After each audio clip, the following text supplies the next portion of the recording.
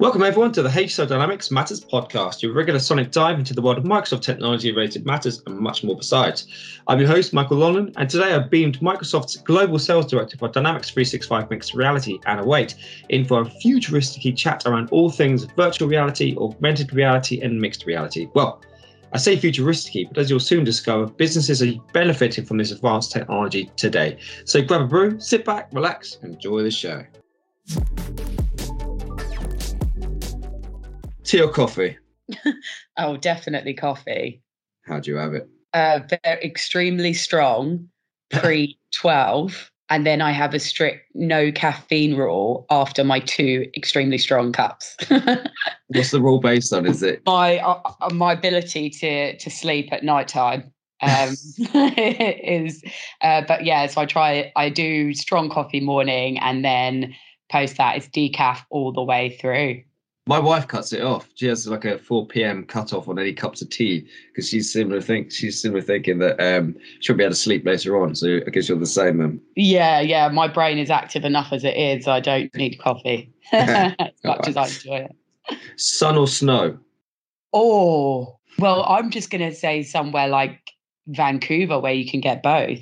Ah, good call. Because everyone's got to get a tan and enjoy a nice sunbathing, warm session in the sun, but then life's not complete if you don't hit the slopes and ski. So, dog or cat? Dog, definitely. I've always had both as a child and as an adult, but I think you get a little bit more interaction with the dog than you do with the cat. PC or Mac? Oh, PC. Yeah, no, clearly. Good answer. Yeah. Given that you're working for Microsoft. Yeah, surprise. I actually, to be fair, I own both. Okay. And I just can't use my Mac because I'm so used to the PC shortcuts that it slows me down too much. All right. And you have a very interesting sort of focus for your job, don't you, around mixed reality. So for those listeners of the podcast that aren't quite familiar with mixed reality, could you explain a little bit about what it is? Yeah, sure. So, I mean, I to be honest, I do get this question quite a lot. So if anyone is listening, then don't feel like you're alone in trying to understand this terminology. And so the way I try and break it down is if we think about the kind of augmented reality, virtual reality space, first of all. Yeah. So AR, augmented reality, is very much focused on the blending of physical and digital content, right? And the simplest way of explaining this is if you've ever taken a photo and applied a filter. So you're taking your real world and you're augmenting it with digital content. So it's got a digital overlay. In the enterprise space, this is very much like the remote assist experience. You're on a call with somebody, you can see their physical space, and then you draw annotations. So you now are placing digital content that's spatially anchored in their physical world, right? So that's augmenting somebody's reality. That's the AR space. On the other end of the spectrum, you have virtual reality. And this is the scenario whereby your complete surroundings is virtual. And all of the content that you're experiencing is virtual reality. It's all digital. And typically we see this more in like gaming scenarios, those shooter games, or in training scenarios where you're simulating somebody's environment and it's completely digital. And that's kind of the other end of the spectrum, right? And so at Microsoft, we coined the term mixed reality because when you look at our solution stack, and that's right across services, devices, applications, software, hardware, you name it, we have capability that span that whole spectrum. And so that's why we refer to it as mixed reality, because we have capabilities that go across the augmented to the virtual reality space. So from an enterprise or from a business organization perspective, how can you make use of kind of this mixed reality, augmented and virtual together? How can you use it practically? Great question, and it really spans multiple scenarios.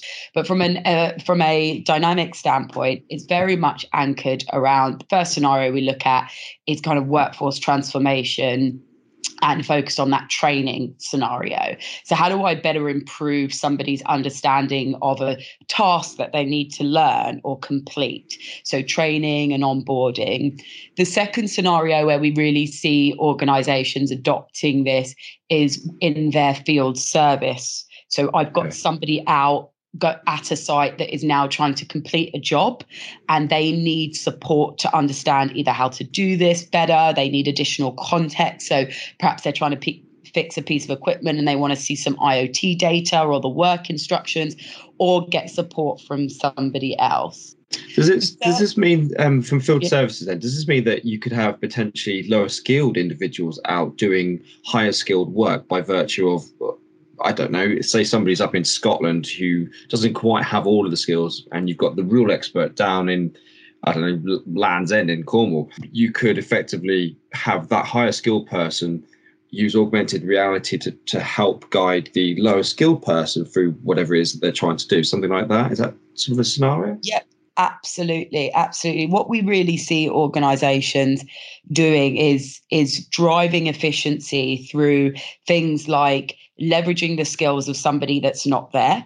So not only does it mean that you can get people up to speed faster. So people retain 90% of what they do versus 10% of what they read. So when you train somebody with, heads up, hands-free training, so they can actually do the task while they're learning, they're going to retain a lot more. So what we find is onboarding is significantly reduced. One of the organizations we work with, they took their training time from 1 month down to 1 week.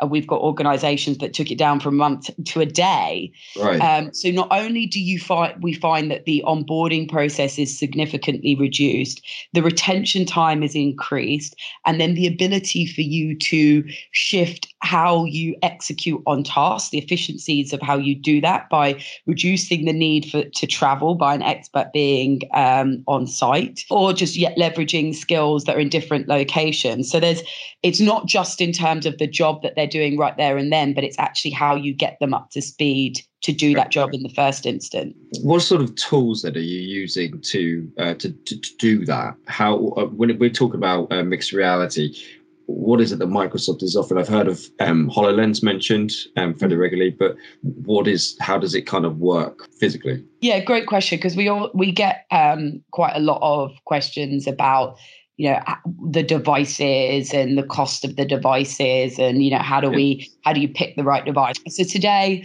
we have a number of flavors of HoloLens. We have the HoloLens 1, the HoloLens 2, the HoloLens Developer Edition, and the Industrial Edition. The Industrial Edition essentially provides additional certifications which enable the device to be used in certain scenarios. Clean room compliant is one of the major ones. And so both our remote assist and guides application run on the HoloLens, on those HoloLens devices. We also, from a remote assist standpoint, have a mobile application that runs on iOS and Android. Organizations can buy a remote assist license and essentially use that across multiple endpoints, be that on the HoloLens, on a mobile iOS or Android device. We are, so here's a little sneak preview into the roadmap, in the process of developing a Guides mobile solution, which will essentially take shape in a Power App template. So what that means is you can build a guide that is leveraged for the HoloLens, and then essentially leveraging our Power Apps mobile template, pull that data through into a Power App. So in some scenarios, we find organizations feel that the mobile solution is sufficient for the example, for the scenario that's being leveraged. Yeah. So earlier on, I touched on a training and repairs scenario, but we also have assembly lines, inspections, and customer service scenarios where people are adopting this technology. And in some scenarios, people say, hey, actually, heads up and hands free is not really required.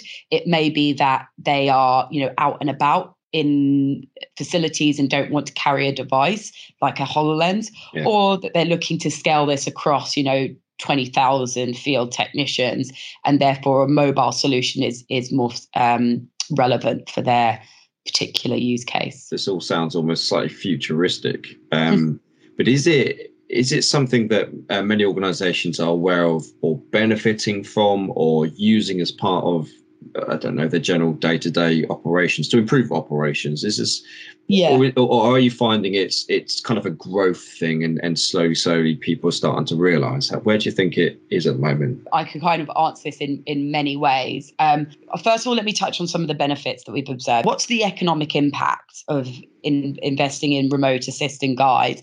From a guide standpoint, high level, we looked at reducing errors and rework time by 50%. There's also a huge financial impact to that for each organization. Yeah, of course. Then we've got reducing the overall task time. So we've seen on average task time being reduced by 20 to 40%, saving on average about 166 hours of work per user per year.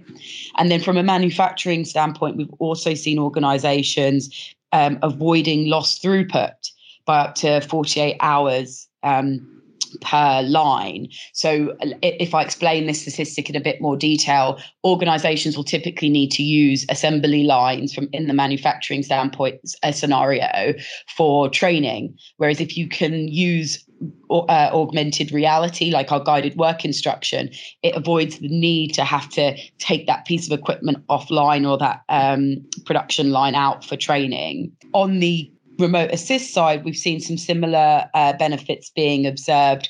Notably, we have seen organizations heavily reducing their travel costs. We've seen resolution times resolved 5 times faster, and then overall cost savings of $1,300 per user per month. Now, we do, from some of our customers will already be familiar with our business value assessments, but what we typically do with customers when we're going through the process of looking at adopting these types of technology, we do a business value assessment. And that ultimately spits out bespoke saving costs for each of the scenarios that you're looking to adopt remote assist and guides, and in fact any of our technology stack. So I've worked with customers where at the end we've had a report that takes out millions of dollars of cost from their bottom line based on things like first time fixed rate improvements, reduction in travel costs, improvements in efficiency. So if anyone is thinking about adopting these technologies, they can look at our standard ROI calculations. And then if they want to take that a step further, we can invest in doing a bespoke ROI calculation. Sounds like a no-brainer. Yeah, absolutely. In your question, you asked about benefits, but you also asked about the adoption.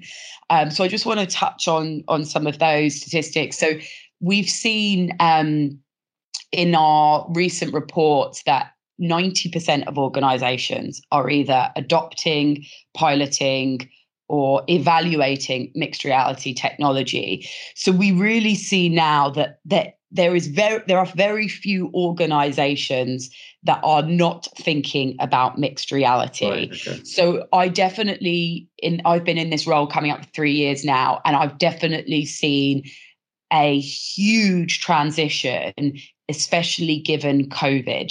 So those adoption statistics, that 90%, that was actually 2018 that we took that poll. Since COVID hit, we've seen a huge pivot in organizations adopting mixed reality, because when it goes to delivering services, trainings, to end customers, not just internally, people are looking to these types of technologies to leverage those. One of the biggest emerging use cases we've seen is the adoption of MR as a way of delivering a differentiating customer service. So if we take Mercedes-Benz, and that's a public case study today, they were one of the first adopters of this model, where they deployed HoloLenses in the US to their 400 dealerships. So that a customer like you or I would come into a dealership, problem with their car, need support. The dealerships would then need to call back to Mercedes-Benz to get support to help triage an issue. instead of them doing this over phone calls and emails, etc., Mercedes-Benz actually gave the dealerships a HoloLens. So now the dealership just pops on the HoloLens and right there and then can triage the problem. So from a customer service standpoint, the customer is saying, wow, my Mercedes-Benz are using best-in-class, innovative technology to help get my problem resolved. But then the dealership is also then able to turn around that fix much faster. And so we're seeing this adoption really ramp up.